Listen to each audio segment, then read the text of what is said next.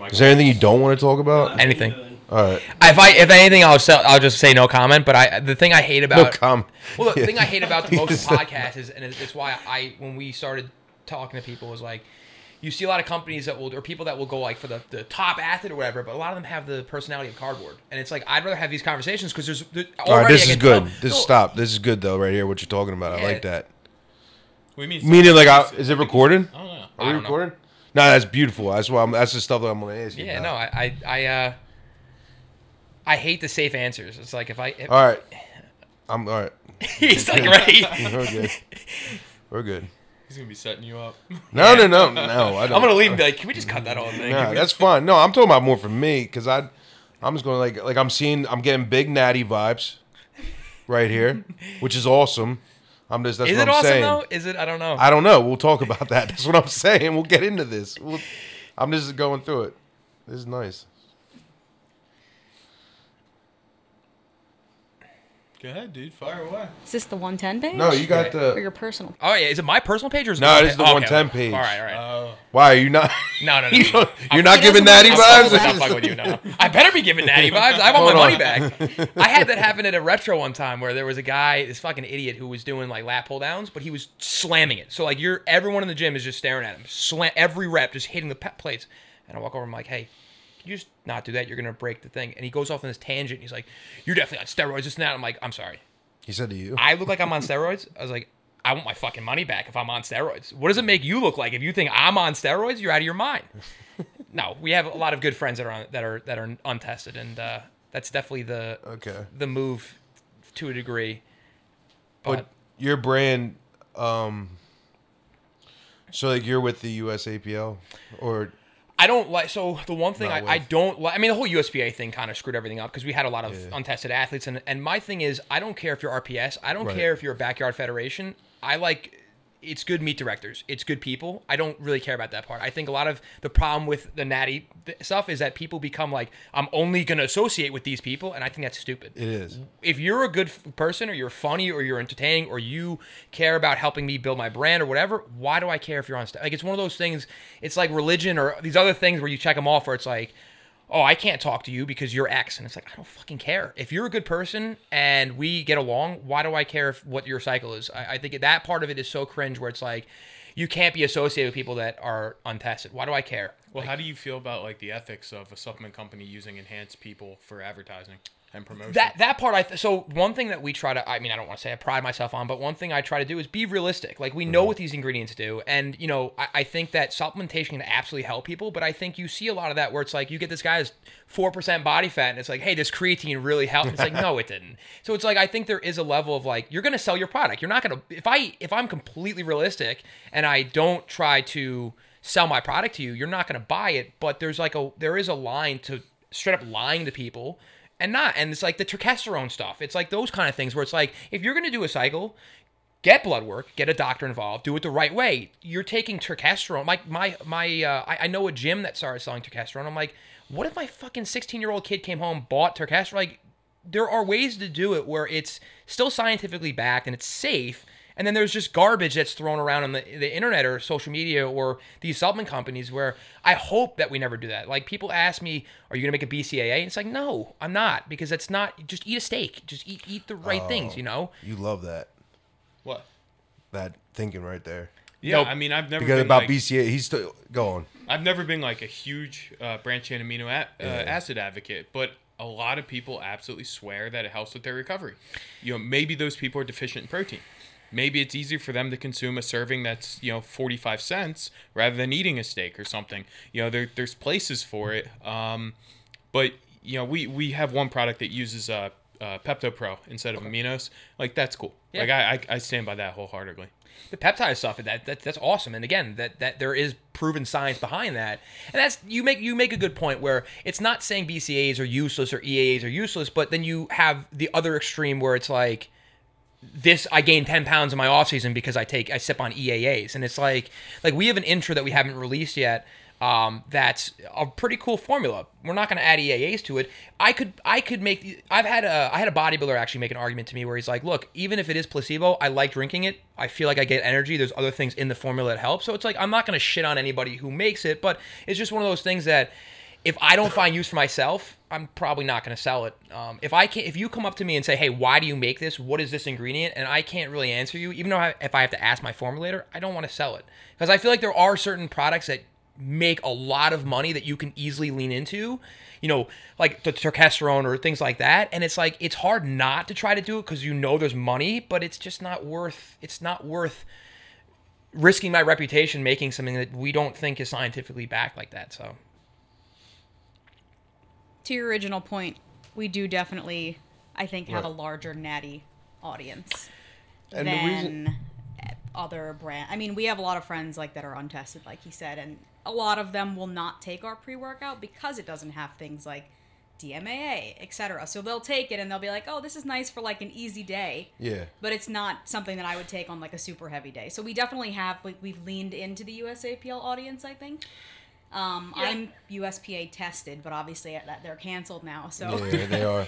I don't think we're going to go to any of those meets, but like we haven't even really gone to like RPS or untested meets because the few times we've done it, it's been kind of a wash. Like compared to USAPL, like you're definitely right. We do breed natty. Well, and on the our page. original reason why I asked that was just because of the strictness and, like you said, the Yeah. DMAA and everything. So your products are going to be Tested, good for that. They're going to yeah. be tested for that. Held That's to a higher- originally why I yeah. brought it up. Yeah, I exactly. mean, I think the USAPL also, because I don't work with them, obviously. I think they are better at the, hey, you worked with the New York State meat director. This New Jersey one now wants to work with you, or whoever it is. So I feel like there are other feds that I'd be open to working with, but I just never communicated with them. I do want to make a high stim, like do a DMA or some, even if we do it like off label and do it like make another Side LLC brand. and do it. I love DMAA. Because love it. my concern is you're gonna have some kid who buys it and they're like, well, I got popped on a drug test, and it's like I want you have to differentiate. But there are a lot of people that ask for it, and it's like it does work. It's not something that doesn't work. I've never really used it because I'm a I thought crackhead. without DMA it. couldn't be imported anymore. It was all dried up domestically. I mean, but you see companies that still. I heard it wasn't DMA when you actually test it. Oh, really? Yeah, they're Okay. using Phenibut and something else to create a similar feeling and labeling it as DMA to get the marketing. Well, it's like area genesis is like the plant extract, so you have that. There are DMHA. That's not the same though. I tried. Oh, really? Okay. Yeah. All right. Yeah. I got. Yeah. Well, as far as like USAPL like standards go, from a company standpoint, if you play compliant, it's a lot. You can sleep better at night. I mean, I think I think it's like one of those where before she met me, I started the business right before COVID, and I got the first shipment literally 3 days into lockdown. So part of it was like, I remember sitting in my basement and being like, this is the first time that gyms everywhere are closed. What the fuck am I going to do to sell an unknown brand? It's not like I have Chris Bumstead or someone attached to it too where you can get people to buy it. So we leaned into that where it's like, look, I was a USAPL athlete. Let me lean into the people that I know and the connections. And it's grown that way. But and we've had people when I used to sponsor like a USPA meet, or even if I did like an RPS, I'm sure somebody would be like, wow, this is like, I'm surprised you're doing that. But like I said before, I want good people attached to the brand. I don't care if you made up a federation down in Oklahoma. If you guys have people in the seats and you are willing to work with us, I want to work with you. I don't care about that part. And I think it's silly because you end up turning into a niche product. You end up turning into like only these people are going to buy it. And, I stand behind the products that we have. So Well, that's what happened with most of the powerlifting brands. Are you familiar with At Large? yes. You are? His name is Chris, right? Chris, over out in Ohio. He made really good products, but he was targeted almost strictly towards powerlifters. And back then, the market just wasn't big enough. Most of the powerlifters just ate a shit ton of food. They took a lot of extra stuff, and like they didn't really care about the fish oils and the proteins. And so he ended up folding that company, I think, 4 or 5 years ago at this point. Oh, wow. But most of the companies that tried to make a powerlifting supplement company haven't succeeded like you guys have.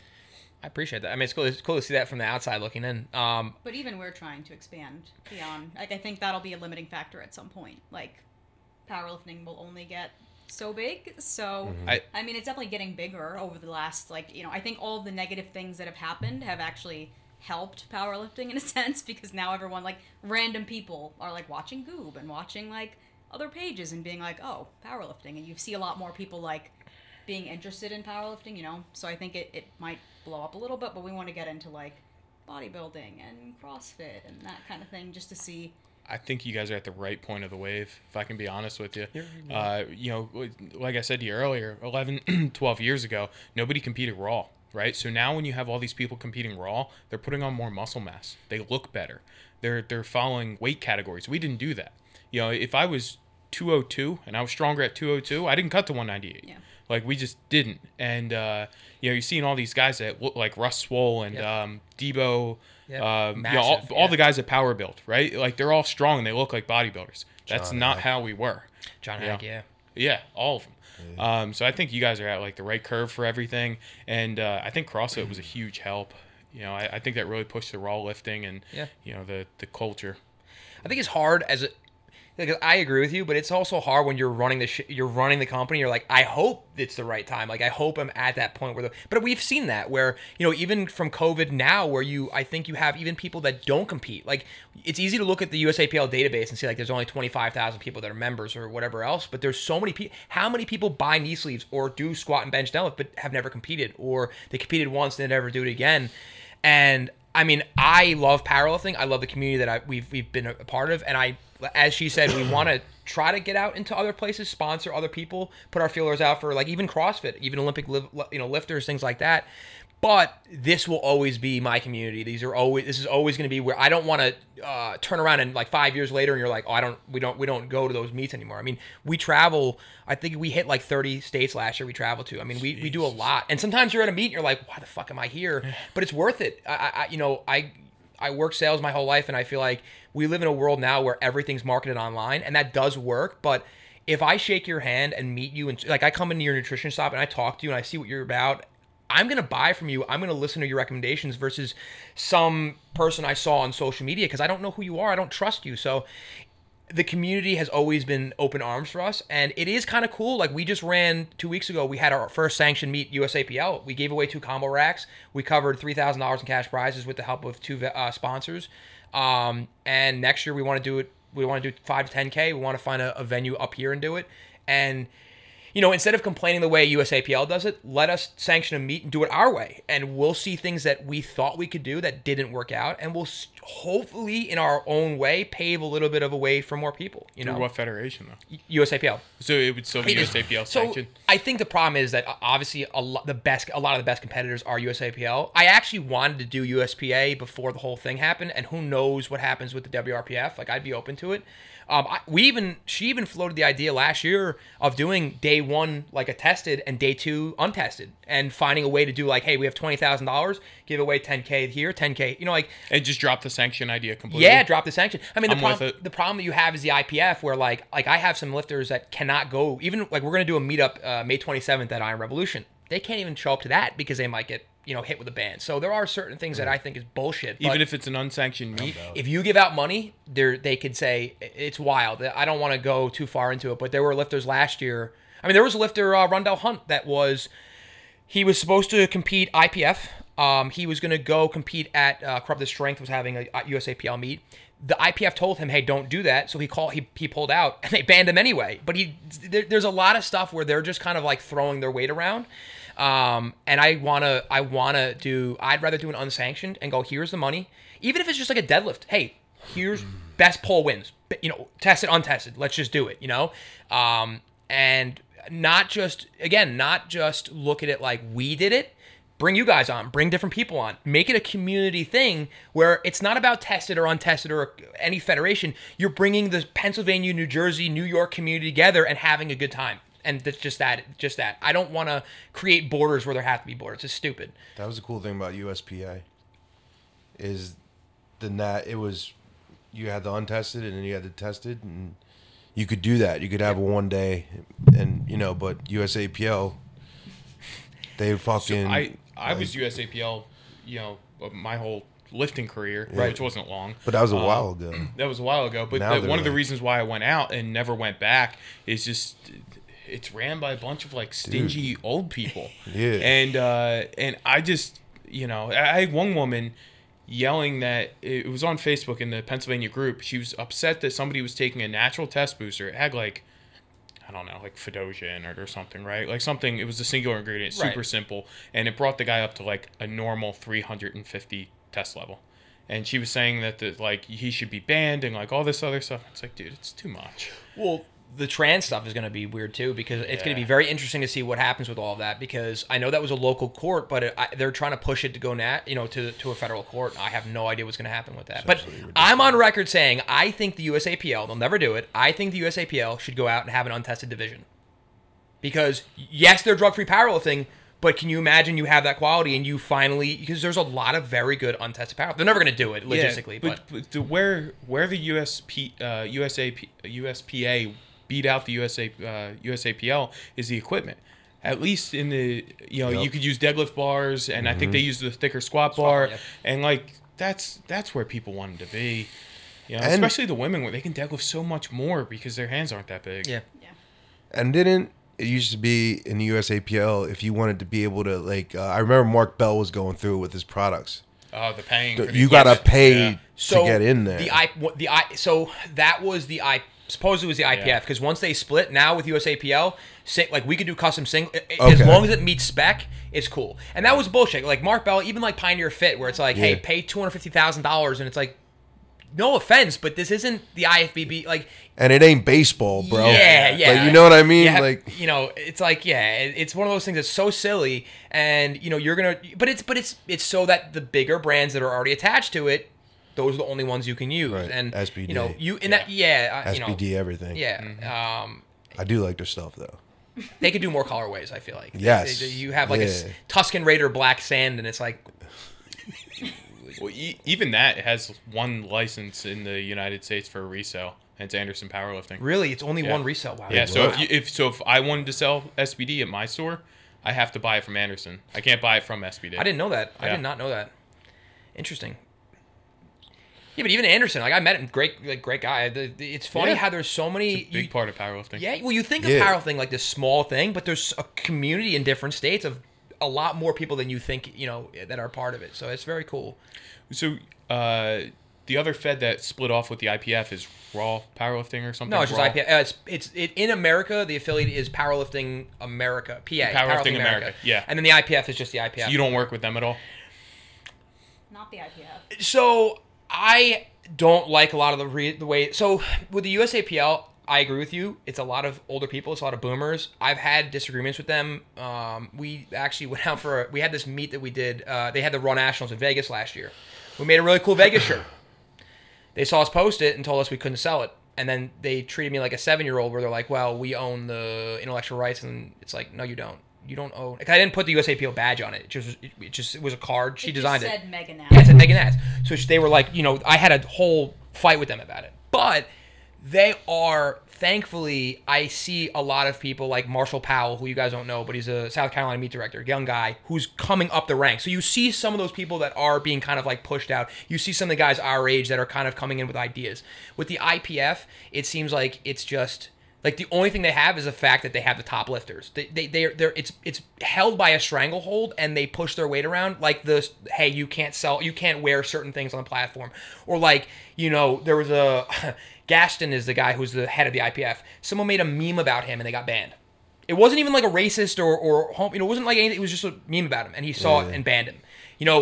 They have a lot of things like the elbow depth stuff for the bench, which I get why you do that. But then there was a rumor about them trying to ban sumo, and it's like, I'm all for a max like width that you can pull, but it's almost like, if I invite LeBron James to come out and play me in horse, am I going to complain that he's 6'8" and then no? Like, any sport is going to have physical advantages for some people. So like, you're leaning into certain things that nobody's asking for.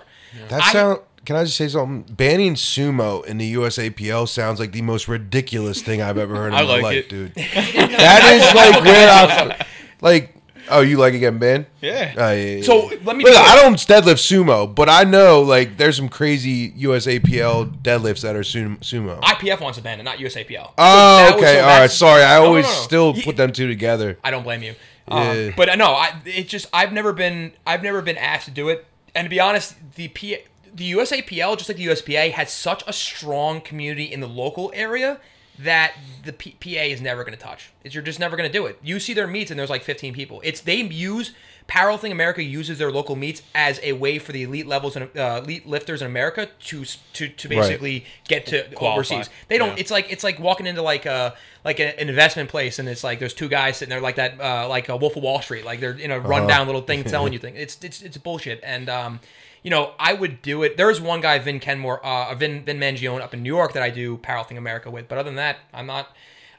We've talked about it where, ironically, as a sponsor for the pro level meets, you don't make money because of, even for untested, like Hunter Henderson's not walking over and buying 3 tubs of pre-workout. We're better at going to a state championship and seeing the smaller people that just want to compete, and that to us is better. So a lot of these bigger, like Sheffield and stuff like that, not that they would ever ask us, it's not worth it because those people aren't, they're not going to buy anything from us. And let's be honest, and I've had this problem before. You want me to pay $1,000 for like a local championship or something like that? I don't think powerlifting is at that point where that like that. Hey, you're on our live stream. Great. There's literally no one buying anything off that live stream. So it's like, again, like you said, it's not baseball. You have an active audience, but how active? So I would rather go with the meet directors I know and the feds I know. And if they wanted us to do it, I'd be open to it. But I'll be honest with you, I don't give two shits about being the supplement provider of the IPF or whatever, because you're not going to buy my product because I'm the supplement provider. You're going to buy it because you look at my formula and you like it. You know what I mean? I don't want to strong arm people into that stuff. There's going to be a time and a place where your brand gets to a certain point, and just that extra exposure is, why you're doing it. Yeah. But as far as it correlating into sales, it's just not going to happen. Not right now. And I'm also not the size of SBD, so it's like that money could be better spent on a better formula or on something else. An extra flavor, whatever it might be. Yep. What about as far as like powerlifting goes? Do you think like the over segmenting with all the different feds is bad? Yeah, I mean, I really wish we could all get along. Like I said, I'm not saying the USAPL should go untested, but I really wish it was just one federation. I wish it was more.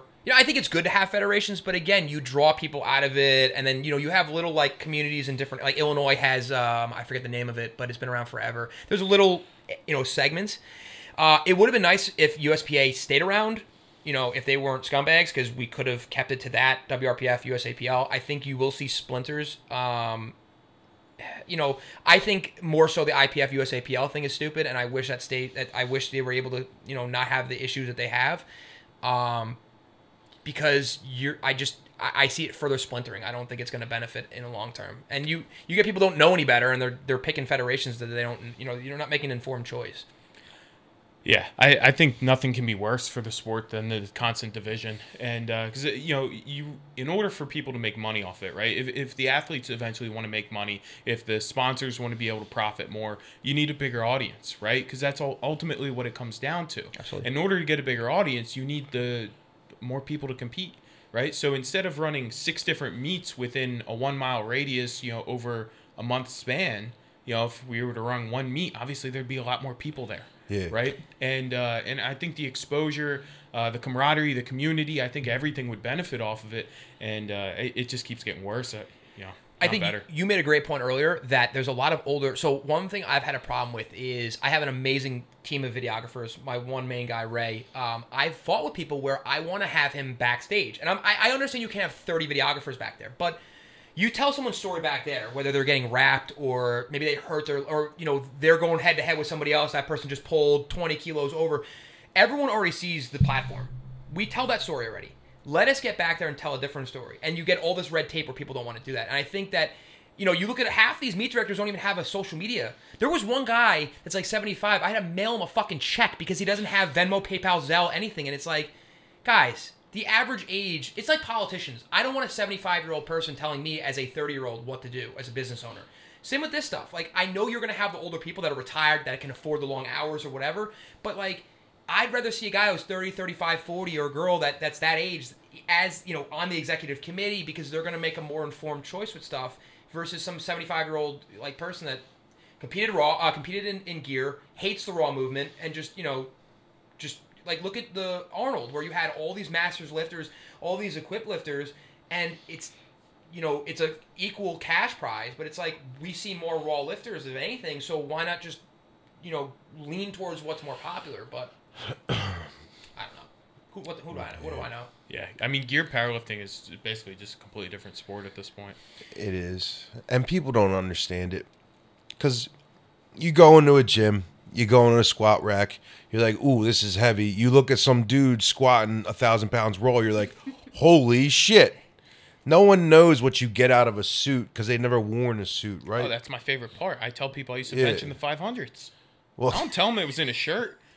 Are you kidding me? I do think that... Wait, hold on. You bench 500 in a shirt? Yeah. When? I bench 515. You got a video? I've... Yeah. On a board or board off the chest? Wow. Yeah, Brian Reed was there. He was okay. All right. I'll ask him. Yeah. But yeah, I got like that's that's 700-pound squats too. I'm telling him it was in a suit.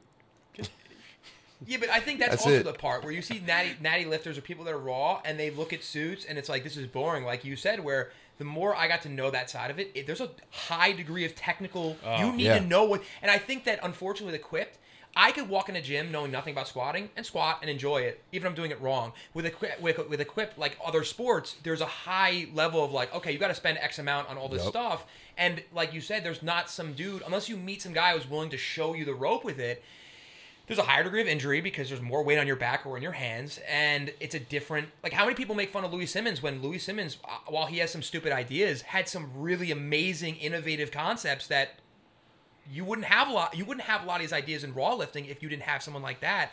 But you look back and go, oh, he's a dinosaur or whatever. And it's like, we have such short attention spans or short memories that you don't realize, like you said, that stuff came first. And you should honor it. You know, even if it kind of, we outgrew it or not a lot of people do it, it should still be respected. And it's still very hard to do. It's not like it's easier. Like people are like, oh, 800 pounds, but it's in a suit. It's easy. It's like, not really. Let's see you do that. It's just Right. different. Yeah. There's technique to it. It's just different. The problem is the gear just got carried away. Is that what it is? You know, I competed in single ply. In Louis' time, they did a lot of roll lifting, like roll training. You know what I mean? Like a lot of his training was still like quarter ply. Right. So it was completely different. Well, I remember hearing when they started talking about the new suit, the multiply suits, when they started, because he started with single ply, didn't he? Yeah, him and Ed Cohen competed in. That was back when like ply. The best you could get is single ply. Then they brought out the multiply. Well, that's what I've heard, is that single ply is the real Equipped, where multiply is where it kind of gets carried away, where it's like, okay, now it's like the thickness of the suit or the strength, whatever it might be. Yeah, like Blaine's a freak, dude. Sumner. He only competed in equipment because his joints were shot. Right, but I'm saying like he's just as strong. What he does in that single ply is out of this world amazing. Do you remember when him and Ray would go back and forth at that Raw meet? But I feel like I wish we had that now. You know, we have some really crazy lifters, but I feel like there's like almost like a legend to that. Like you just don't see that stuff. You know, like and that's where the one meet thing would be. Like, you know what I mean? Like, it would be everyone going head to head. Which would be cool. Because, like, I remember at the showdown, that dude Wong was squatting against Sullivan. And they're going literally squat to squat. And that was, like, one of the most awesome, like, things I ever seen with powerlifting. Because powerlifting is kind of like a single thing. You go up there, you do what you do, and then you leave. But these dudes were going head to head, and one was squatting, like, 5 pounds more than the other one for the world record. And, like, Sullivan won. But like watching that, I was like, it's kind of like watching a sport a little bit. Whereas, and you talk about the live stream stuff, it's like, who's tuning into that? Well, and no one understands it. No one understands like that he's going against him because they're squatting at different times. It's like, I don't know. You make a great point, and I think, and people give me shit for this, and it's not a pessimistic. I think it's realistic. But where does a sport grow? Like I come from football and baseball, where like there's any sport with movement. There's it's different. With lifting, I think we get desensitized. Where like 5 years ago, if I saw an 82 kg guy pulling 700 pounds, you'd be like, holy shit. Now it's like, he's hitting it for 5. Or you're like, whatever. And it's like, you forget how impressive it is. Yeah. And I agree with you. And that's where the kind of doing unsanctioned meets go, where it's like, okay, we're going to go head to head. Or we're going to go do whatever. You know, like, you can switch it up. It doesn't have to be the same method that you use with powerlifting.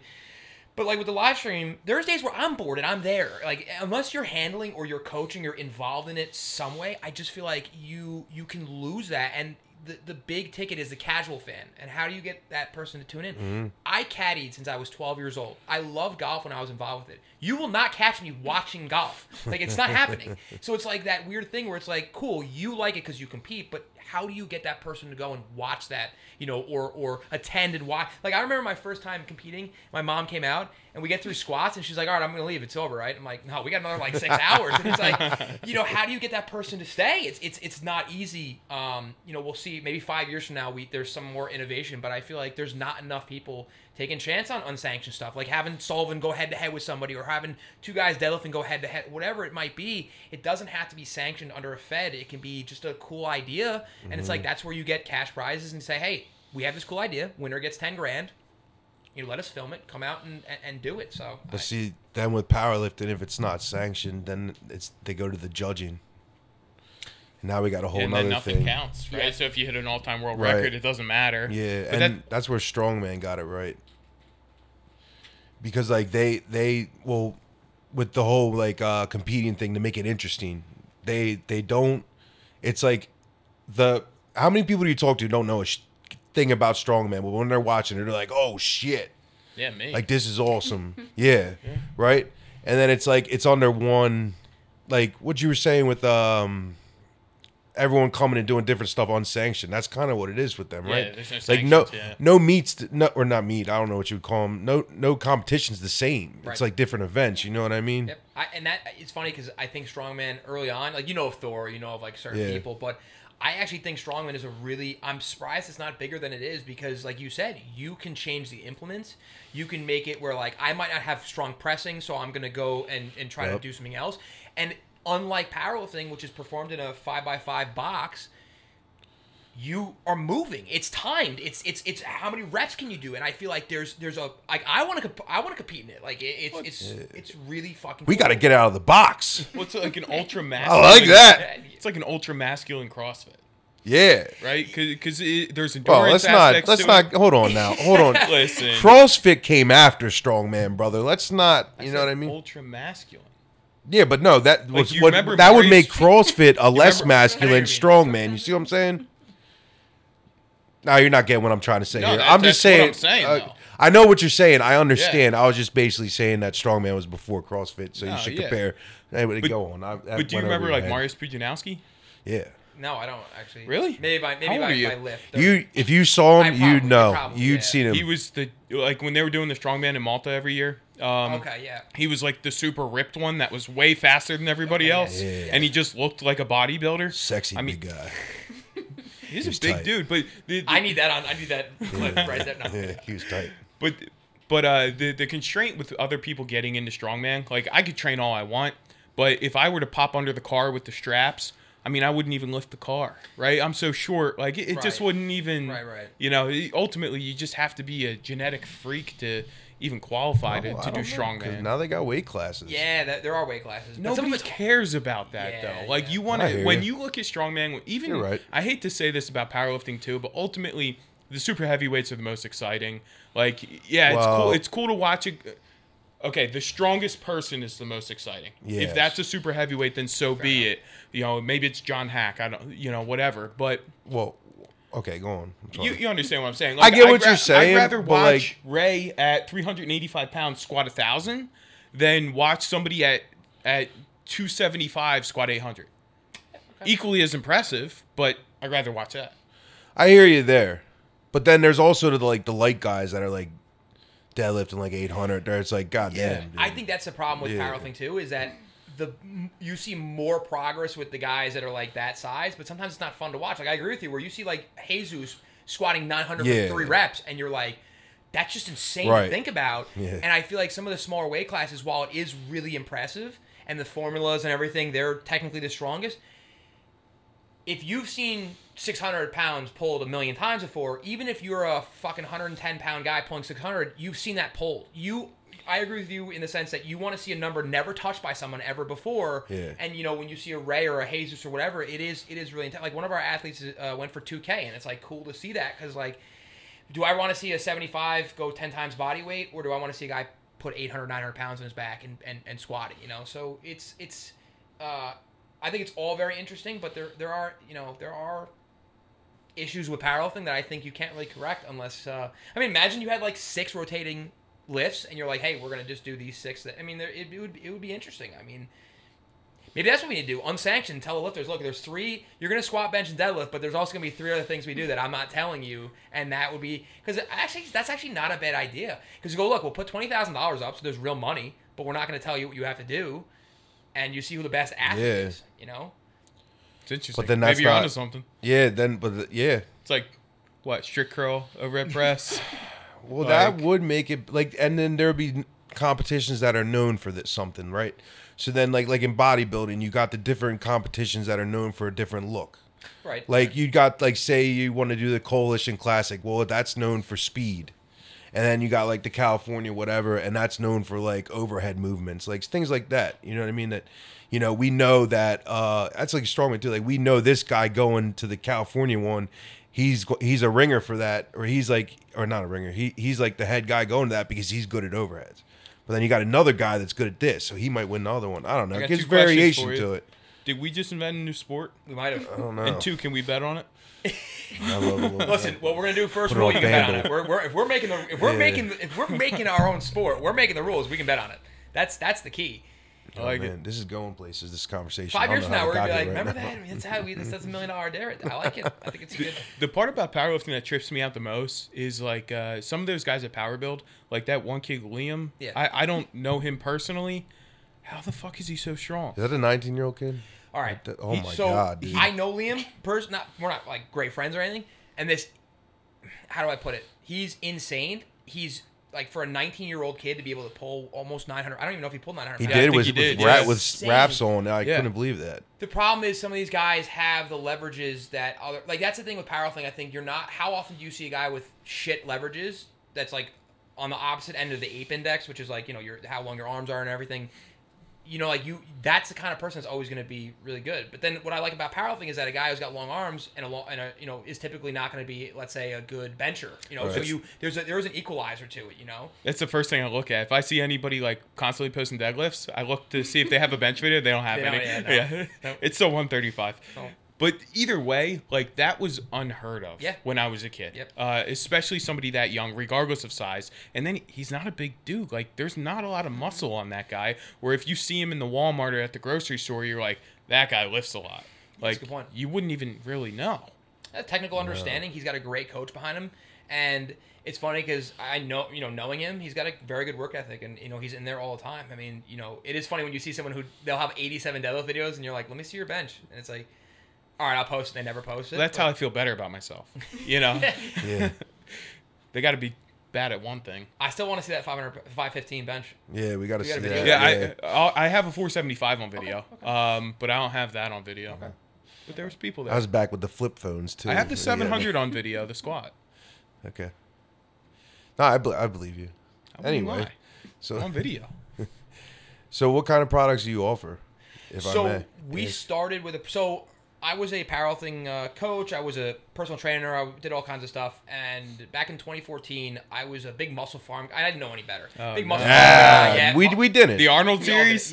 Arnold series. All right. They had a Recon. They had so many good. And in my opinion, I thought they were great. But the problem was I was never really a caffeine guy. So I would take these things. It would hit me the first day, and then like 3 days later, I wouldn't be sleeping. I felt like a crackhead behind Quiznos, you know, like Quiznos. Yeah, I always have weird. Interesting. I haven't heard Quiznos in a while. That's an interesting choice. I just feel like a crackhead sitting on the side of the sidewalk. You're like, this doesn't feel good. So right. I started. I don't know who it was, but I thank you to whoever did it. I went to the gym one day, and this guy has shown me this company in California that sells. You can just buy bulk supplements at the time. So I just, over the course of 3 years, just did my research, looked at PubMed articles. Hey, citrulline, how much citrulline do I want? Okay, I want alpha GPC. Okay, I want this.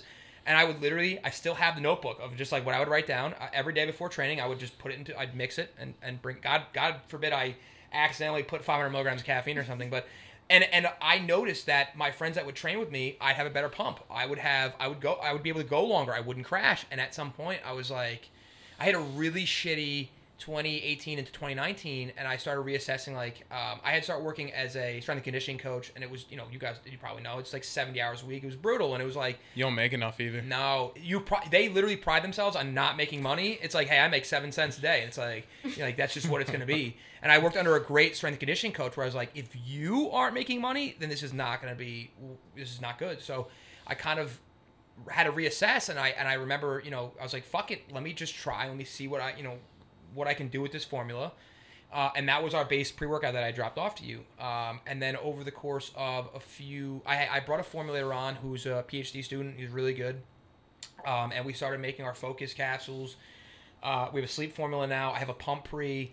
And it's interesting being a small brand because when he came to me, I told him, I was like, I don't care what this costs. Like when we had the pump formula, he's like, what is your price point? I was like, I don't have one. Make the best product you can, and we'll reverse engineer it and figure out a way to sell it.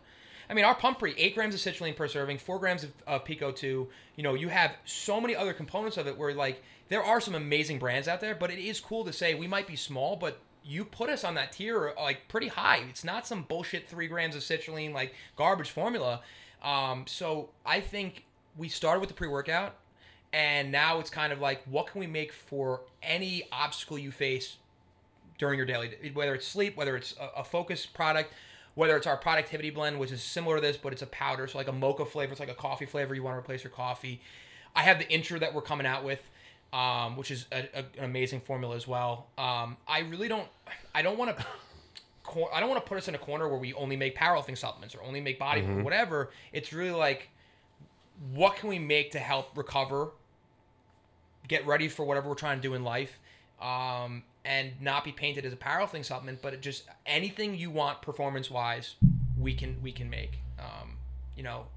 That was a really convoluted way of answering your question, but I tried my best. That was good. Just tell us about a little bit, like, part of the journey, like you getting started, some of the tough obstacles that you faced. I mean, I had said it earlier, but the biggest obstacle, what makes me the proudest is, like I said, I knew nothing. I had sold products before, I was a salesman, but I'd never done, this. You don't know what you're going against. And half these people, even the ones that, even like I don't want to name names, but even a lot of the companies out there, they don't have good formulas.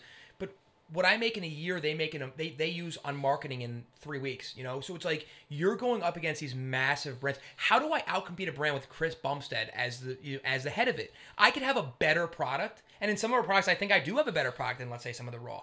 But you're not gonna beat them out. So the hardest part has always been, how do I get my product into the hands of people that were willing to try it and spend money on it?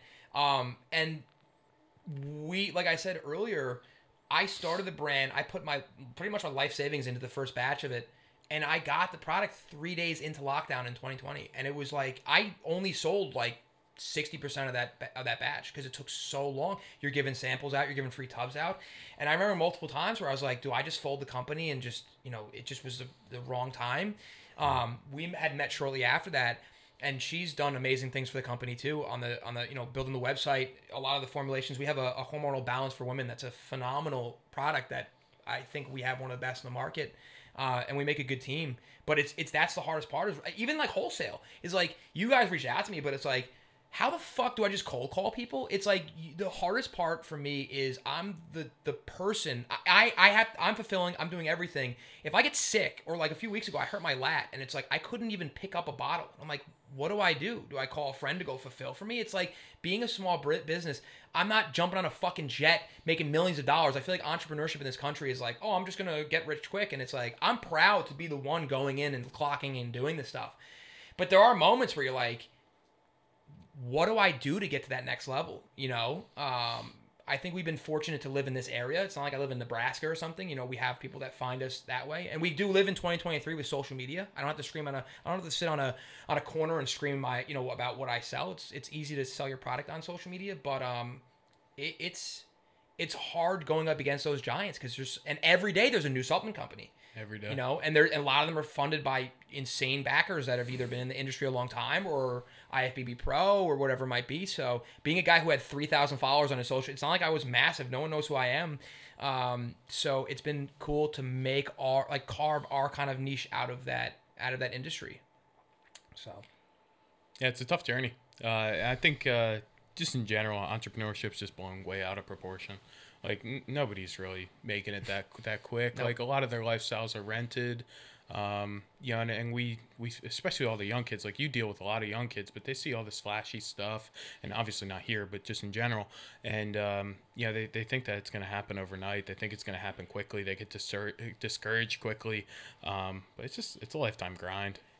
That's the funny thing, is that when I started it, and I said to her, I was like, I pretty much have a 2-year-old. Like, this is my baby. You're gonna be watching this all the time. And even I had just had a meeting with one of my buddies to look for outside funding, because I had a couple people that were interested. And I said, I'm not, because he's like, you expect to sell the company in 10 years? I'm like, no, I want to keep traveling. I want to keep doing this stuff. I did it knowing it wasn't going to be, I'm driving a fucking Porsche. I drive a Kia, and I like my Kia. I don't need, like you said, I think in this country, you're selling ideas to people. You're selling an idea to these influencers, these kids that think, oh, I can make my money doing this. And it's like, you really can't unless you're really hardworking and you're innovative. Even the powerlifters, you see people, I'll get emails that it's like, you know, like, what is your vision? Well, I want to be an influencer and make my money doing that. I'm like, good luck. You're not going to do that through influencing. You could have 10 million followers and you're not going to make enough money off commission codes to do that. And let's be honest, even with commission codes, it's hard. If even giving you 10% and giving the customer 10%, it's hard to find ways to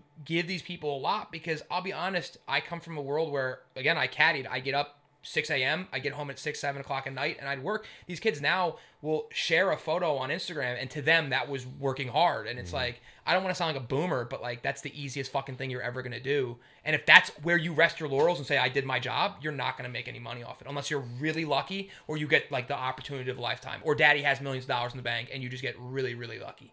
And, you know, I think this world, people are selling these kids on an entrepreneurship that just doesn't exist.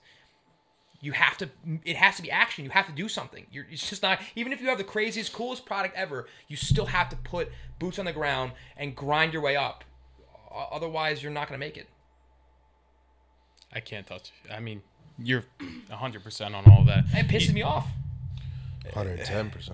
Yeah, but the amount of people I'll say something to somebody, and I'll be like, yeah, 100%. They'll be like 110%. I've heard that 500 fucking times. Don't do that to me. No. Here. You're bigger than I am. That was the first time. That was the first time that's ever been building. said.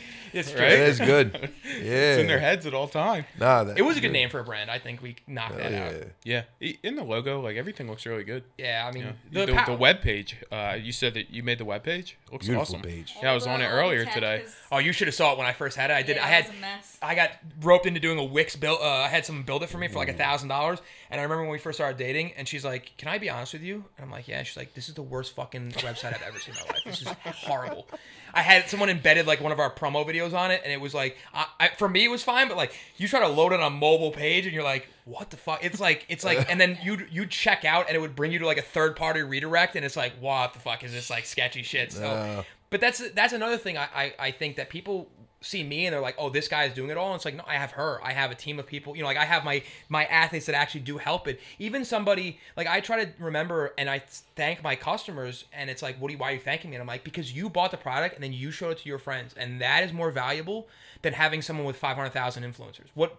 I spent $0 on advertising the first 2 years. It was all word of mouth. It was all, here's a product for $45, $1.50 a serving. It's fair price. It tastes really good. It does what you need it to do. And I'm willing to listen to feedback. And that's what grew it. So it's like, it's always remembering that I have a team around me and I'm working hard. But so, you know, she has a full-time job. This is what she does. God bless you. Because I know there's times where I'm like, I need to do this. And she's like, okay, I'll put it on my fucking list, you know. Going back to the entrepreneur part, I think that this is the fun part. You have to enjoy, just like you guys. You're building, like, people could look and go, oh, you have a nutrition store, it must be easy. And it's like, no, there's a lot of work and there's a lot of fun times too. But the fun, the rewarding part isn't the money in the bank account. It's knowing that you started from nothing and you were able to carve out a little niche, you know, in whatever industry you're in. We started with $2,500. Wow, that's I had two shelves in the corner of a CrossFit gym. That's really cool. And I was doing a little bit of consulting for the guy, but I was also teaching the power lifts to CrossFitters. Oh, God. Right? So, like, don't squat like that, squat like this. You know, don't deadlift like that, deadlift like this. You know, then people started coming in from the outside and, you know, friends. I grew up in this area, so I knew people, and it just kind of escalated from there. But the first 2 years, I had a total, including weekends, of 20 days off. Right? And we have brick and mortar store. That means I'm physically there, except for 20 days. You know, and for the last 3 years now, even though we're almost 10 years in, you know, I've woken up at 5 o'clock every single day, 7 days a week. That's wild. People don't see that, right? I mean, they might hear about it now, but...